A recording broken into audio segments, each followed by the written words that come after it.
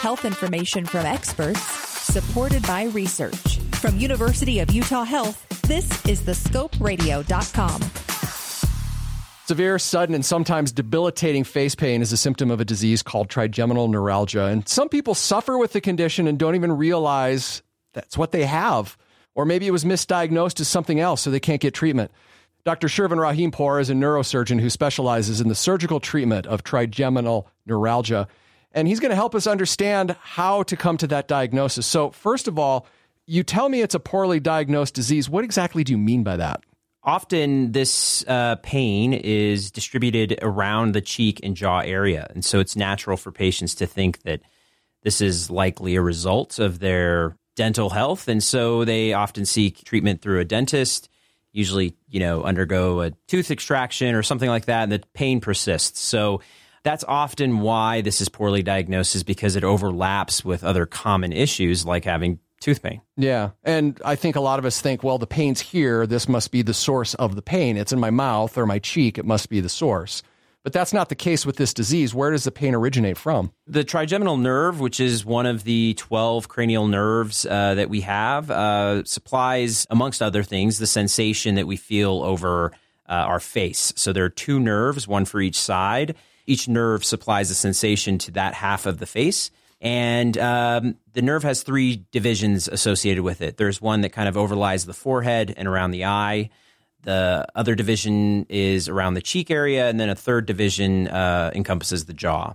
And so most commonly, the pain is likely to affect those bottom two divisions, which is around the cheek and the jaw area, and that's where this overlap comes with potentially pain coming from your teeth. And somebody goes to the dentist, they have an extraction done, and that doesn't solve anything. Do they try to get a diagnosis beyond that, or do most people just give up, or do you know? Yeah, I should add that sometimes it can be your teeth, so it is worth having that evaluation done by your dentist. But eventually, this pain syndrome is referred either to a pain specialist or even a neurologist. Those are the folks that typically end up diagnosing this as a trigeminal neuralgia type pain. Explain some of the common symptoms that people might experience. Yeah, absolutely. So again, this disease used to be known as suicide disease because it was such a horrible pain for patients to experience. And it's often a severe electric type jolt or stabbing pain involving one or more of the divisions of the trigeminal nerve of the face. It's often set off by very relatively innocuous stimuli. And what I mean by that is anything as simple as just a gust of wind, or talking, or brushing your teeth, or having water hit your face when you're taking a shower. These are kind of the very, very basic and innocuous things that can trigger that type of pain. And what's going on with the nerves that's causing this pain? The vast majority of cases are thought to be caused by a vessel sitting on the nerve root as it enters into the brainstem. And so what this vessel causes is damage over a period of time that ends up injuring the insulation around the nerve, known as myelin, and then this can result in sort of aberrant firing of the nerve. So it's rubbing against there, damaging the insulation every time your heart beats. That's exactly damaging right. Okay. So the thought is that if we can remove or transpose this vessel from the nerve root, get it away from there. That could potentially allow the nerve to heal and prevent some of this aberrant firing. And if a patient has this type of pain, they would go to their primary care physician first, likely.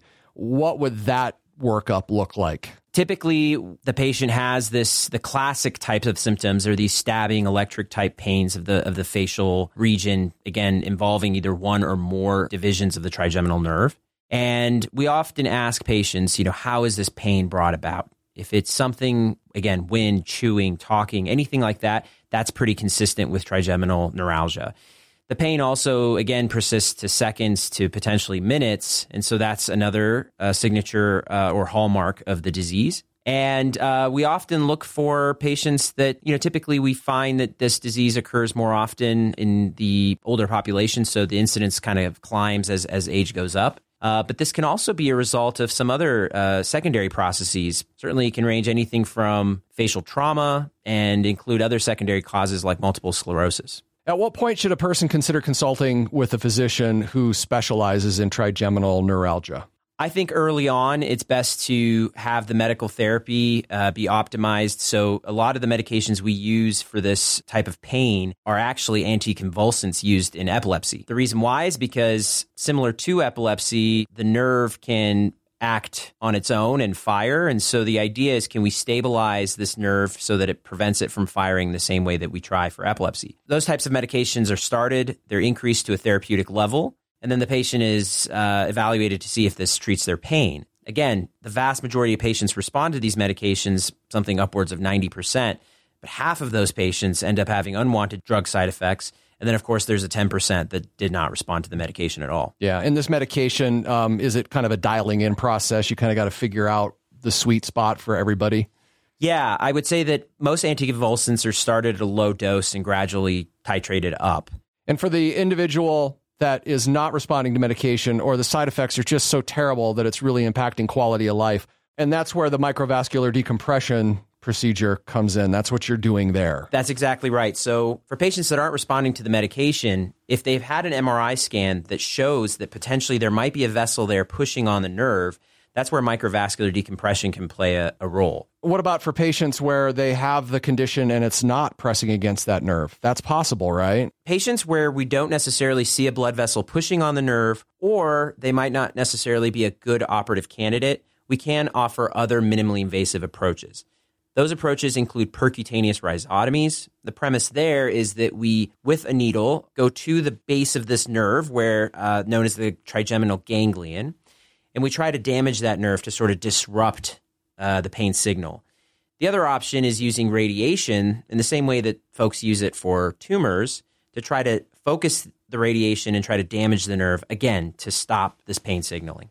Are these other last two procedures, are they an alternative to somebody getting a microvascular decompression? They are alternatives, but I should add that they're not as efficacious. So when we do find patients are good candidates for microvascular decompression, we try to advocate for that as it gives us the best chance for pain freedom. After somebody has the microvascular decompression, what is the success rate that actually takes care of the pain? We expect that patients often have immediate pain relief after surgery, especially if we do find a blood vessel that's compressing the nerve. Historically, 70 to 80% of patients are still pain-free at 5 years.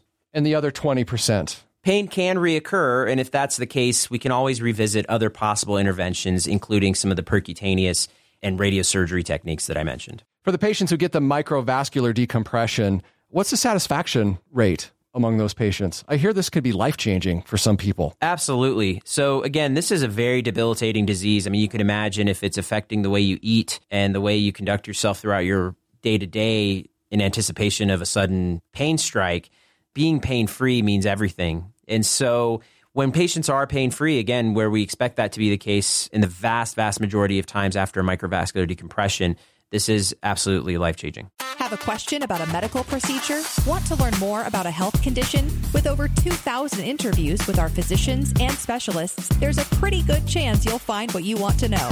Check it out at thescoperadio.com.